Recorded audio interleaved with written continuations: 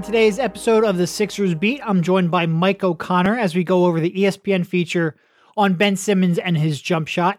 Then we dive into a hypothetical timeline where the NBA jumps right into playoff competition in a neutral, one-location playoff setting, and discuss how that hypothetical would benefit and hurt the Sixers' chances of a deep playoff run.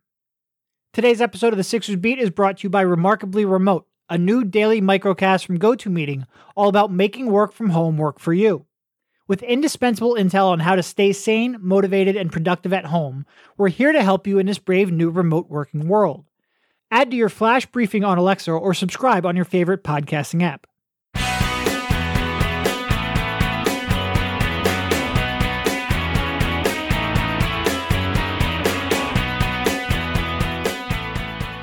All right, welcome everybody. This is Derek Bodner, joined this week by Mike O'Connor on the Sixers Beat, a part of the Athletics Podcast Network. You know, we had Yaron on, author of Tanking to the Top, a couple of weeks ago to promote his book and talk about the process. We had JJ Redick on last week, and now we have Mike O'Connor keeping our string of guests going. Spared no expense on this one. How you doing, Mike? I'm good, man. I'm excited to join such an illustrious trio here. It just feels great to be a part of it. Not that you're really a guest, you're just not an every week host. So right. All right. So I guess, you know, in this time that we live in, there is not typically a whole lot of news to talk about. We did get one decent chunk of information. There was a Ben Simmons feature on ESPN by the always incredible Jackie McMullen, and it essentially talked about Ben Simmons and his lack of shooting. And it talked to, you know, a lot of people. You had Kevin Boyle, who was his coach at Montverde. Obviously talked to Brett Brown, talked to his brother and trainer, talked to Joel Embiid, talked to a whole bunch of people on trying to get perspective on why Ben Simmons wouldn't shoot and what sort of ways pretty much everyone in his life has tried to push him towards taking that next step with that jumper. So I guess some more newsy takeaways from this. First of all, in terms of his lower back injury, according to the report, sources tell ESPN that Simmons will be good to go as his lower back impingement has all but dissipated. If the season resumes, says a team source, we're expecting to have him. So that is obviously good. And then the other sort of newsy, I thought, real first time we've had it confirmed thing was that Simmons has agreed to work with a sports psychologist. It didn't necessarily say whether or not he has worked with one or has agreed to in the future, but that is something a lot of people have had questions about, so now we sort of have some light shed on that. I guess moving on to more of the bigger picture takeaways, and I think a lot of it is stuff that we all sort of either theorized or have talked about before. Basically that Ben doesn't believe that is right now a high percentage shot, so he doesn't take it. Everyone around him sort of wants him to take that and realizes he has to rip that Band-Aid off. And Simmons more or less agrees that he has to get there. And everyone sort of agrees that there is a confidence and a fear of failure aspect to this that he has to push through. I guess what was sort of like your main takeaway from that piece and what came of it? I would say the main thing is that, you know, it just sort of gives you a look at the things that go on behind the scenes, whether it's with him and Brett or with him and his inner circle, that these discussions are happening. And I think there's a tendency among fans to sort of like assume that, and look, like, I'm happy to talk about the lack of accountability in the Sixers organization. I'm happy to talk about that, but I have a fucking bee flying right by my desk. This is going to be a fun fucking podcast. Apparently I had my back door open when I was grilling earlier today. And now there's a bee who has decided to make his home right on my desk. So if I freak out and start like hitting stuff on my desk, you know why. I'm sorry, go ahead. I'll carry the load. Don't worry. I'll just ramble on. But anyway, yeah. Maybe if I turn my monitors off, maybe he's attracted to the monitor. I don't know. Go ahead. I'm sorry. Okay. I'm flustered right now. I would be flustered too. I don't blame you. Ever have a bee in your car? Oh, it's fucking terrifying. I'm sorry. Go ahead. It would be awful. I've never experienced it. Where was I? Okay. So look, there is, we've made a lot of, we've typed a lot of words about the lack of, accountability or whatever you want to call it in the Sixers organization, but let's not act like these discussions don't ever happen, right? Like, I thought it was somewhat revealing that Brett said, he had this discussion with Ben and his family that he could bench him. He could consider benching him. And, I think that Ben sort of has, like, he sort of seems to respond positively to that sort of leadership. It mentions a story of him playing in high school for Kevin Boyle, and Kevin is just absolutely lighting into him. And Ben responded really, really positively to that. So I thought that was really interesting. I will say, though, there's a difference between lighting into him and benching him. True. I guess I'll let you finish there, but like benching him was one of the ones that I think a lot of people bring up as like a realistic. I did a radio hit earlier this week, and they're like, "Well, why doesn't Brett just bench him?" Like his high school coach said he would. And it's like, when was give me a contemporary example of a head coach who, by the way, is on a little bit of an uncertain future. His terms aren't really settled. Who is going to bench for a significant period of time? I'm not talking like a half, but like actually bench an all-star caliber player for something he didn't do on the basketball court. Like, when was the last time this has happened?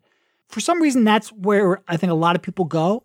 And I just don't find that viable. Like, great that a high school coach says he would do that in a hypothetical scenario where he's running the team. But it never happens in today's NBA. Like, we all know that a star-level player has way more power, is way more secure in their position in the organization. And if you pick a fight with, then look, again, challenging, like Ben Simmons saying, like, I need someone to challenge me is different than, like, I don't want to be in that starting lineup. I have a feeling that wouldn't necessarily go over well with Ben and Rich Paul. I think Brett's sort of mistake is, like, I don't entirely know why he brought that up, because now you take something where I don't think any coach, maybe Greg Popovich. Pop is maybe the one coach I could see actually trying this, but he also has a job security of having won multiple titles.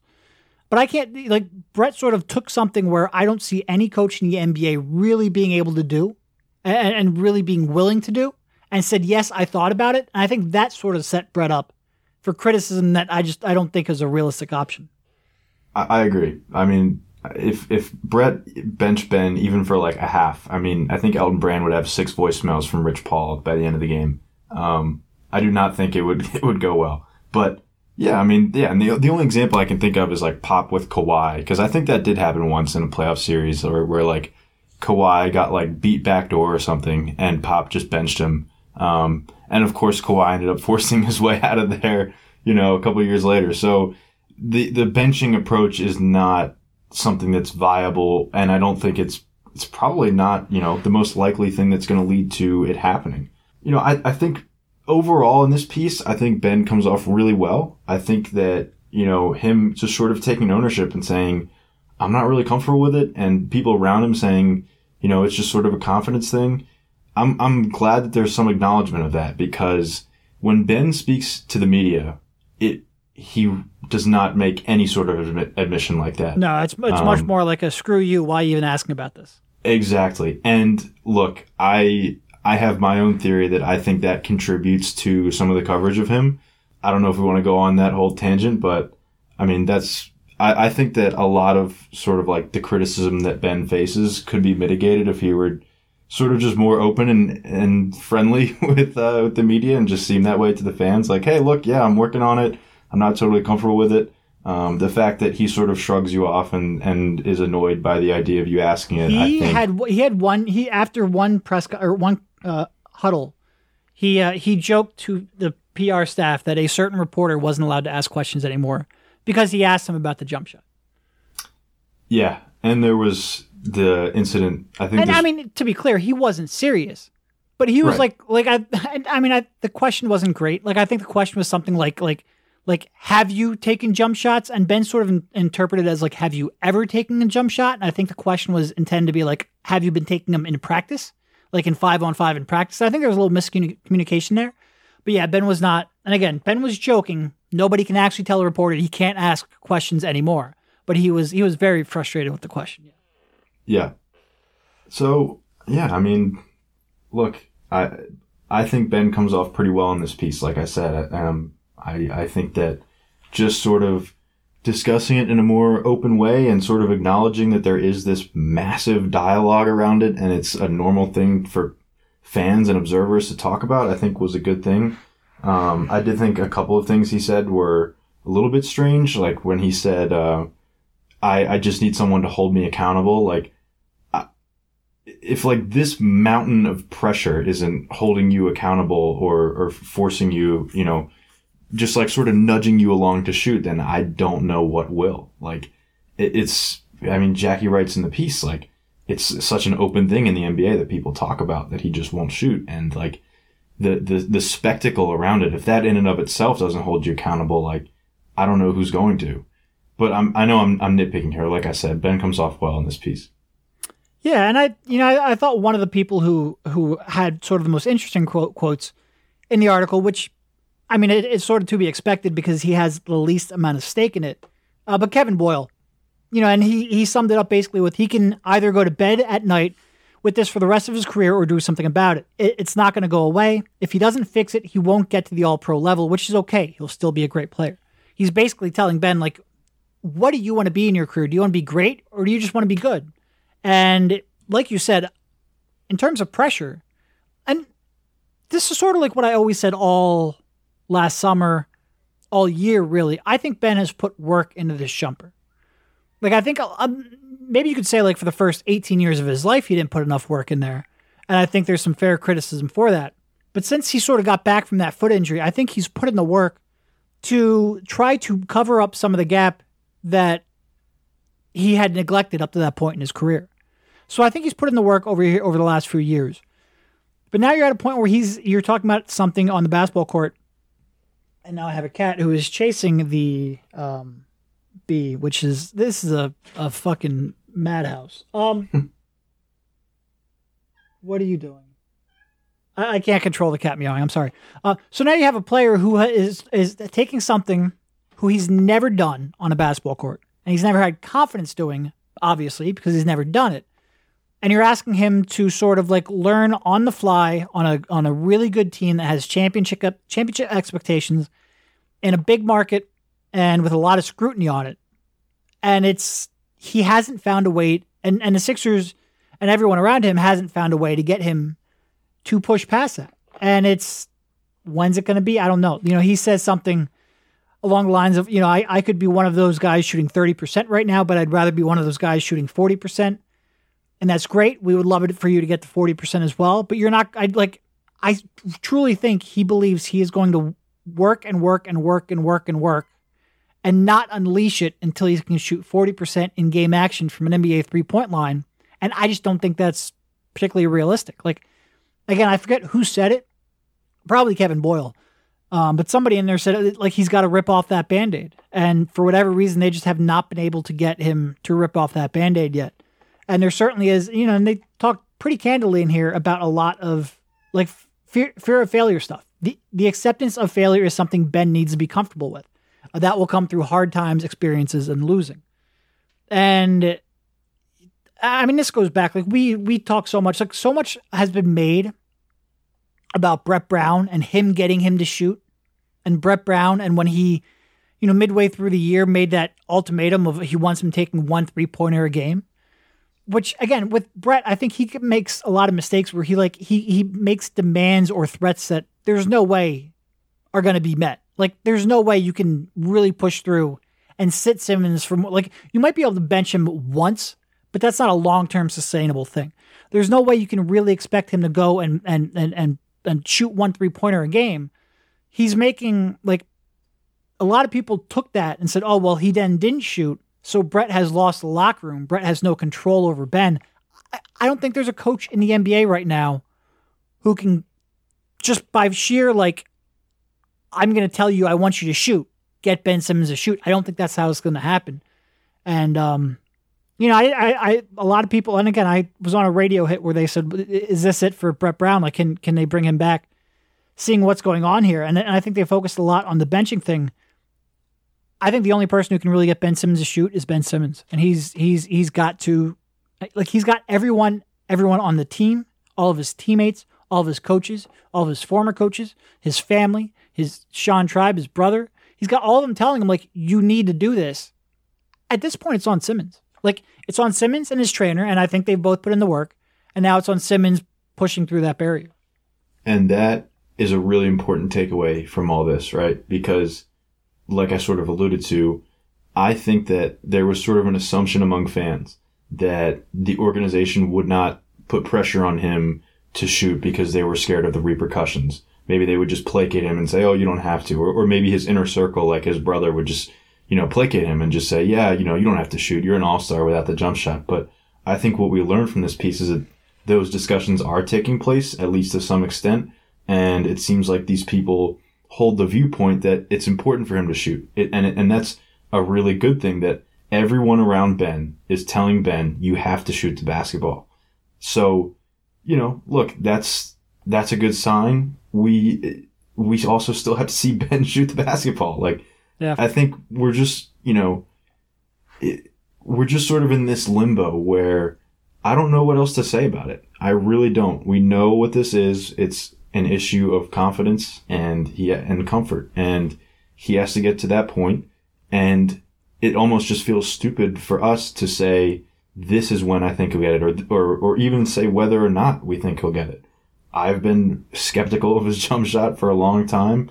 The whole thing is just so incredibly bizarre when you look at the fact that he shot 2 threes a game in high school and, shot a lot more jump shots in college. His 1 year at LSU, comes out at Summer League after he's drafted and is pulling mid-range jumpers, and it just slowly disappears more and more and more. So I've just always sort of been a skeptic because of that, but I don't really know what else to include in my calculations here, right? Like, I don't even know what else to say. It's just, we just have to sort of sit back and wait and see if he's ever going to shoot. And it's a shame because, as you sort of harped on, he's worked on it so much. I do not think that he will ever come out and be a 40% three-point shooter. I thought that was probably the most ridiculous quote in the article.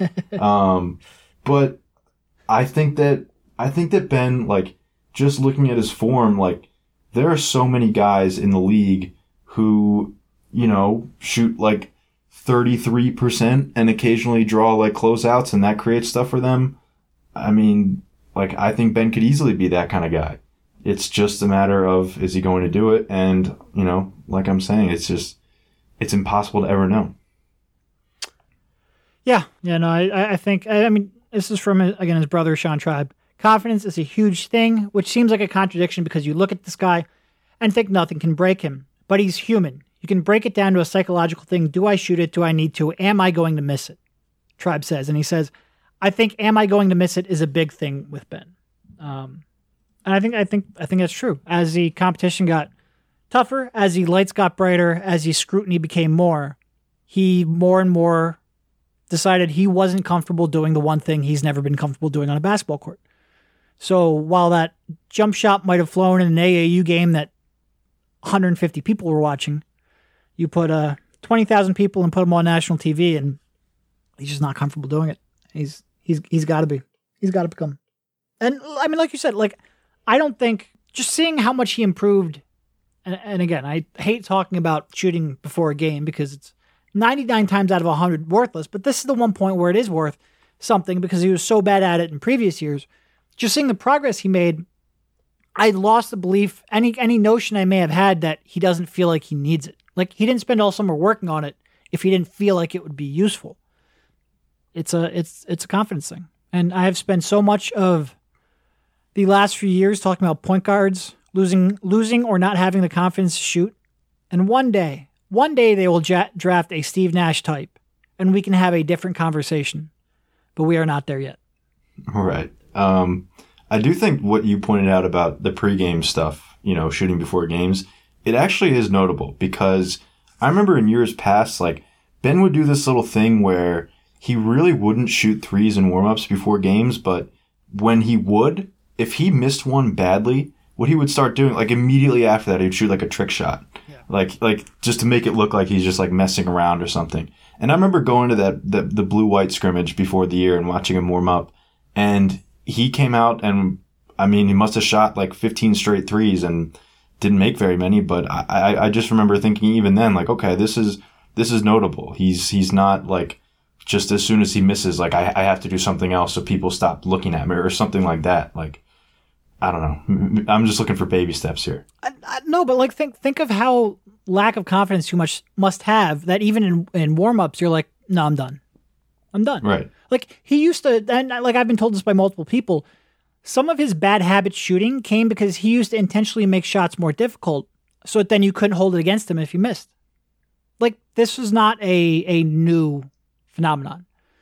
And it's it's going to take, like this needed to be corrected a long time ago. But it wasn't. And now it's very tough. And I mean, like, again, I forget who it is, but you don't expect these NBA athletes, these incredible athletes, the top of the top of the top, to lack confidence. And it's, in some respects, in some aspects of the game, Ben doesn't lack confidence, but this one he certainly does. Pretty much every player in NBA history has been it's been an obstacle to get them to shoot less. Right. Like, we need to rein this guy in. His shot selection is off the charts. He can't contain himself. But somehow in the city of Philadelphia, they only manage to acquire guys who are the opposite. Allen Iverson is looking at Ben Simmons, and he doesn't get it. Get it. Right. All right, let's take one brief break to tell you about the Black Tux. The Black Tux believes every groom deserves a better experience when it comes to finding formal wear, a suit or tuxedo for their big day. Did you know the Black Tux was actually started by two guys who had one of the worst tuxedo fittings you could imagine? It turns out they aren't alone in this frustration. Just listen to these one-star reviews from competitor tux shops that shall not be named. Go elsewhere. This place is pretty terrible unless you're dressing like your grandpa for Halloween. We felt weird buying a suit from somebody so unhappy. We were afraid his bad vibes might follow us to our wedding day, so we left. What I love about the Black Tux is that they have an easy online ordering process that brings your suit or tuxedo straight to you. Just pick a style at thebblacktux.com and request a free home try-on so you can feel the fit and quality before you commit. And if online isn't your style, the Black Tux has showrooms all over the country where you can find your fit and plan your look. From there, they'll ship your order 2 weeks before your wedding so you can check it out one last time. Talk about commitment. Whether you're buying your outfit or looking to rent, you won't find a formal wear experience or designs like the ones you'll find at the Black Tux. If you want your wedding to be remembered for the right reasons, order your suit or tuxedo from thebblacktux.com and enjoy 10% off with code SIXERS. That's thebblacktux.com, code SIXERS, for 10% off your purchase. The Black Tux, formal wear for the moment. And now back to the show. All right, so let's move on. At The Athletic, we did a roundtable recently asking a couple of questions about what things would look like if the season returned. So we'll briefly touch on some of these. And again, if you want the longer version of this, head to theathletic.com/Sixers and you can find that there. Question number 1. If the season returns in a shortened form, how do you think the time off will affect the Sixers? Do you think it increases or decreases their odds of succeeding in the playoffs compared to if the season played out normally? Yeah, so, what I sort of said there was, aside from Simmons, obviously it's great that they're getting Simmons back. That's the only thing that makes it a discussion of whether or not they're going to advance past the Celtics or whoever they play. But outside of that, I think losing those last 17 games is going to affect them negatively. Like, they had a lot of things left to figure out, and just simply by the nature of losing that, and by the nature of having a ton of time off and you have to hop right back into playoff action, like, that's really, really difficult for a team that didn't have good chemistry to begin with.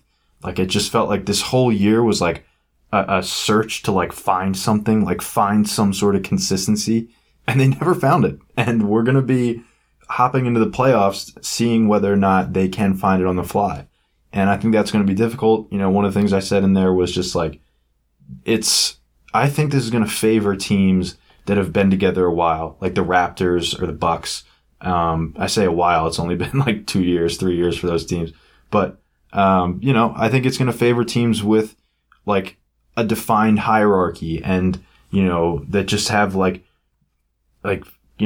consistent like bread and butter plays that they know they can go to.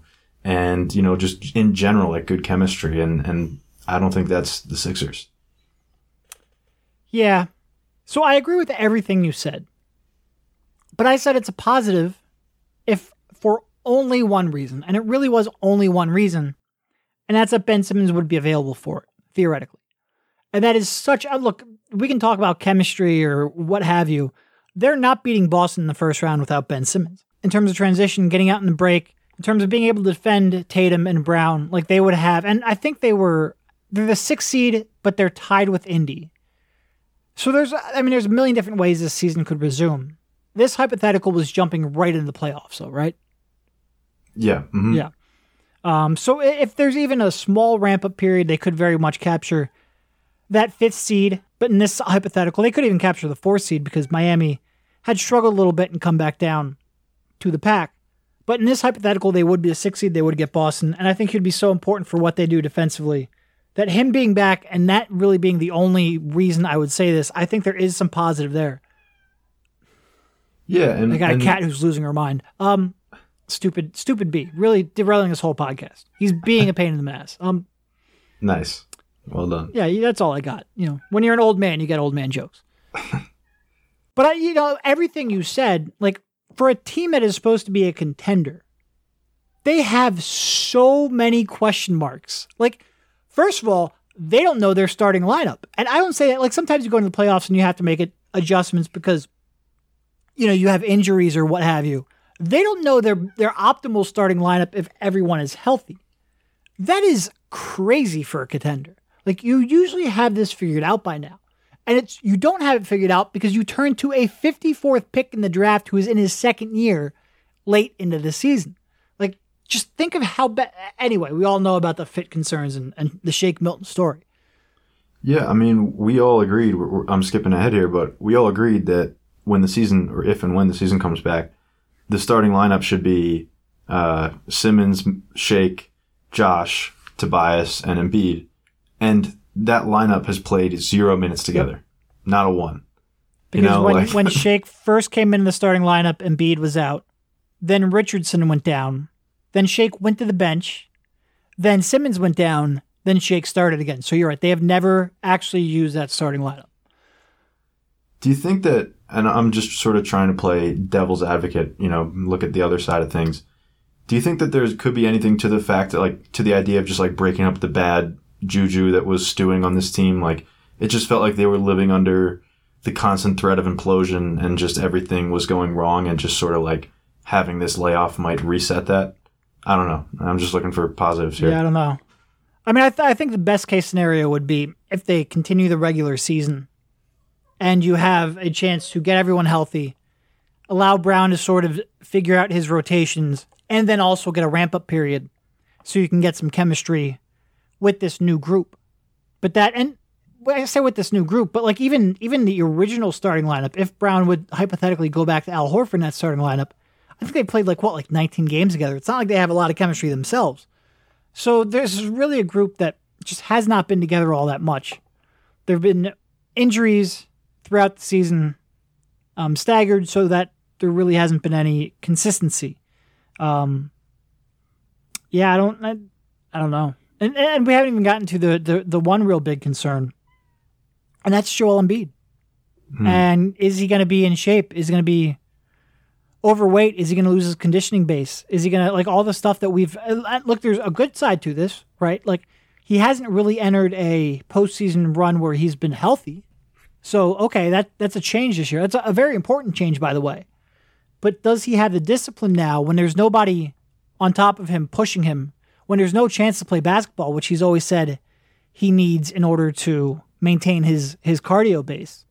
And, a diet that, quite frankly, hasn't been up to professional athlete standards at points in his career when there's nobody now watching over him and he's not eating at the practice facility and there's not people getting on top of him. Like, what's he going to look like quite literally when they come back? And if he's not, close to 100%, then we have a real issue here. And right. Look, I hope Joe proves that concern wrong, because like I said, the fact that he now has time off to rest his body and rest his lower body for a playoff run could certainly be beneficial. But he has to do what he can to stay in shape and maintain his diet during this time for that to really matter. Yeah, and we're sort of just like answering the second question here, but I agree. I mean, Joel, like he said so many times that playing games is what helps get him and keep him in shape. Now, I don't know how much of that is just lip service to say stop putting me on minutes restrictions and stop making me sit out back-to-backs. I don't know. But we've kind of seen it, though. Like, when he's been out, he's come back. True. He hasn't been the same. Yep. But yeah, I agree. Embiid is the guy you worry about the most with this. I also sort of... Simmons will come back, and he could probably run a marathon. I don't worry about that. He seemed invincible before this back injury. I hope he comes back still seeming invincible. But yeah, the other guy I might worry a little bit about, not in terms of conditioning, but just in general, is Shake Milton. Like, is Shake just going to be thrown into the starting lineup in a playoff environment? Now, we can say a playoff environment is different with no fans. I don't know. I mean, maybe that makes the transition easier, but just losing that last 17 games to continue to grow his confidence, to see, to grow his chemistry with Embiid and the rest of the starters, and to just get him comfortable playing NBA basketball. He's played 56 NBA games total, and a lot of those are just garbage time. So I think that, missing out on that 17 game stretch is tough for Shake. Yeah, it would. Yeah, it would be. I mean, this is just a whole situation where you really need to get them back on the same page. Like I said, you don't usually have a team with these high of expectations relying on a second-year player that was the 54th pick in the draft and making a change just late in the season and starting a playoff run where that lineup has never played together. It would be unique for sure. All right, so we'll skip over the second question, which was basically which players would be positively and negatively affected by it, because we spent a lot of that time talking about it. So, and we'll skip over the next question because it was, if everyone's healthy, what should the starting lineup be? And we already talked about that. So the fourth question. The Sixers have been nearly unbeatable at home and terrible on the road. If the playoffs are played at a neutral sites without fans, does that help or hurt them? I like how I'm reading these questions as I'm asking you, when you're the one who put this round table together, and you ask us. So, real role reversal going on here, but it's my podcast. Go. Yeah, it's a shame I don't have better answers for my own questions, but I'm really not sure about this one. I wanted to ask the question because I think it's important, but I'm really not sure. Like, would that just mean it totally evens out?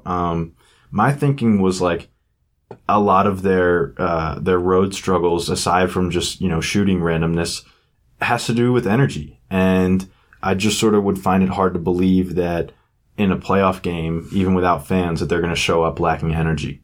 And so for that reason, I sort of figured, okay, that if that issue is eliminated, I think that helps their road struggles more than it would hurt their home success.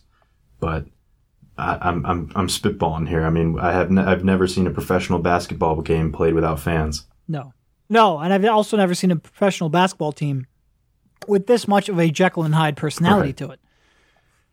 So, if this were a normal team and a normal 6 seed, who deep down that they're a better than average 6 seed, like when they're locked in, there aren't many 6 seeds that you look at and you go, that team can make a run to the NBA Finals. And the Sixers have that kind of talent. They've reached those highs at various points this season. So normally, if they were a normal 6 seed that has this much talent, you would say, okay, well, now you're wiping, like the way I phrase it, those pesky teams who are consistent throughout the year, you've wiped away the advantage that they spent the entire season building and earning. You've removed that from the equation. That should help that over-talented but underachieving 6 seed. But this is not a normal team. And those home-road splits, again, almost every team, certainly almost every playoff team, is significantly better at home than they are on the road. That's a pretty common trend. What's not a common trend is 29-2 and whatever the hell they were on the road. I can't do the math right now because I'm worried about a B. So how much of the home record is that they need that fan base to, and again, since this is a defensive-minded team, where in order, like, they're never going to outscore you, or at least outside of maybe you got Christmas Day game, they're very rarely going to outscore you. They need to be operating on all cylinders defensively. How much do they need that home crowd to sort of ramp up their effort level to reach those heights? Can they do that in a neutral environment? Well, like you theorized, will just the moment, the importance of the moment, get them to reach those heights without the crowd behind them? You would think so. Like you said, I can't imagine they would come out there in the playoffs and give this kind of lackadaisical effort that they've given at times on the road. But they also shouldn't have given that effort on the road as frequently as they did too. Like, I don't exactly what is going on here. And look, like you said, part of that I think is variance. Like, they just missed some shots that at some point you would have to think will go in. Although I'm still not sure if Furkan or Matisse have made a jumper on the road, but at some point they will. But their effort wasn't there either. And like, we're trying to now guess how their effort will be in a neutral site without fans. Oh, hell, I don't know. Again, you hope that because it's the playoffs, they will come out with the kind of effort they need to in a playoff run. And because of that, and because they're losing home court from the other team, that will be a net positive. But I don't know. I have no fucking idea with this team. Me neither, man. If I had papers right now, I would throw them up in the air and you'd hear papers falling. But who keeps papers on a desk anymore? I don't know. Even if there were fans and if everything was normal in the world, I still wouldn't totally know what to make of this team. No, of course not. Of course not. If you told me they beat Toronto in the second round, I'd say, yeah, that makes sense. If you told me they lost to Boston in the first round, I'd say, yeah, that makes sense. I don't know. My inclination with this team has been extremely negative since probably January-ish, but I'm afraid to have too much of a hot take because I still acknowledge that there's incredible potential here. Like, it could end up looking very, very dumb. I'll tell you what. If you want to come up with a hot take, drop it on this podcast. If you feel like that might give them the boost they need to end up allow me to cover an NBA Finals run, I will take that. We will sacrifice you to the hot take I'll gods. be the sacrifice. I don't mind. I don't mind. All right, last one here, and then we will let you go. The Sixers remain in the 6th seed, and again, I'm asking a question that you wrote. It feels a little awkward, but whatever. If the Sixers remain the 6th seed and play the Celtics in the playoffs, how far do you think they'll advance, if at all? This is perfect. This segues perfectly from your I don't want to make a prediction. Exactly. Yeah, I don't think they beat the Celtics. I think the Celtics have their roster just makes so much more sense. Obviously, we've talked many times about how the Sixers match up well because they don't have a guy to guard Embiid, but we don't know what kind of shape Embiid is going to come back in. I don't think the Sixers have any feel for what their offense is going to look like and how their bread is buttered on the offensive end. So I'm just sort of banking. Look, if everything had played out normally, if Simmons never got injured and they had those last 17 games, I'd be really tempted to take the Sixers. But just with everything so in flux and missing out on that opportunity to experiment with lineups and grow chemistry and that sort of stuff, I got to give the edge to the Celtics. They've proven to be a better team. I agree with they've proven to be a better team. I do think the Sixers match up pretty well with them. And I did in this article I wrote, I had the Sixers in this roundtable. I had the Sixers advancing and losing to Toronto in the second round, which would just be fun. Fun. Fire up the hot take cannon. But you know what? We've gone so long without sports. If we get even a neutral site, no fans playoff run, I will take that. I will cherish that. But they have to figure out whether or not that is a realistic possibility and whether or not they can do that safely. Until that point, thank you, Mike, for jumping on. We will talk to you soon. And everyone, be safe and be responsible. Sounds good. Appreciate it.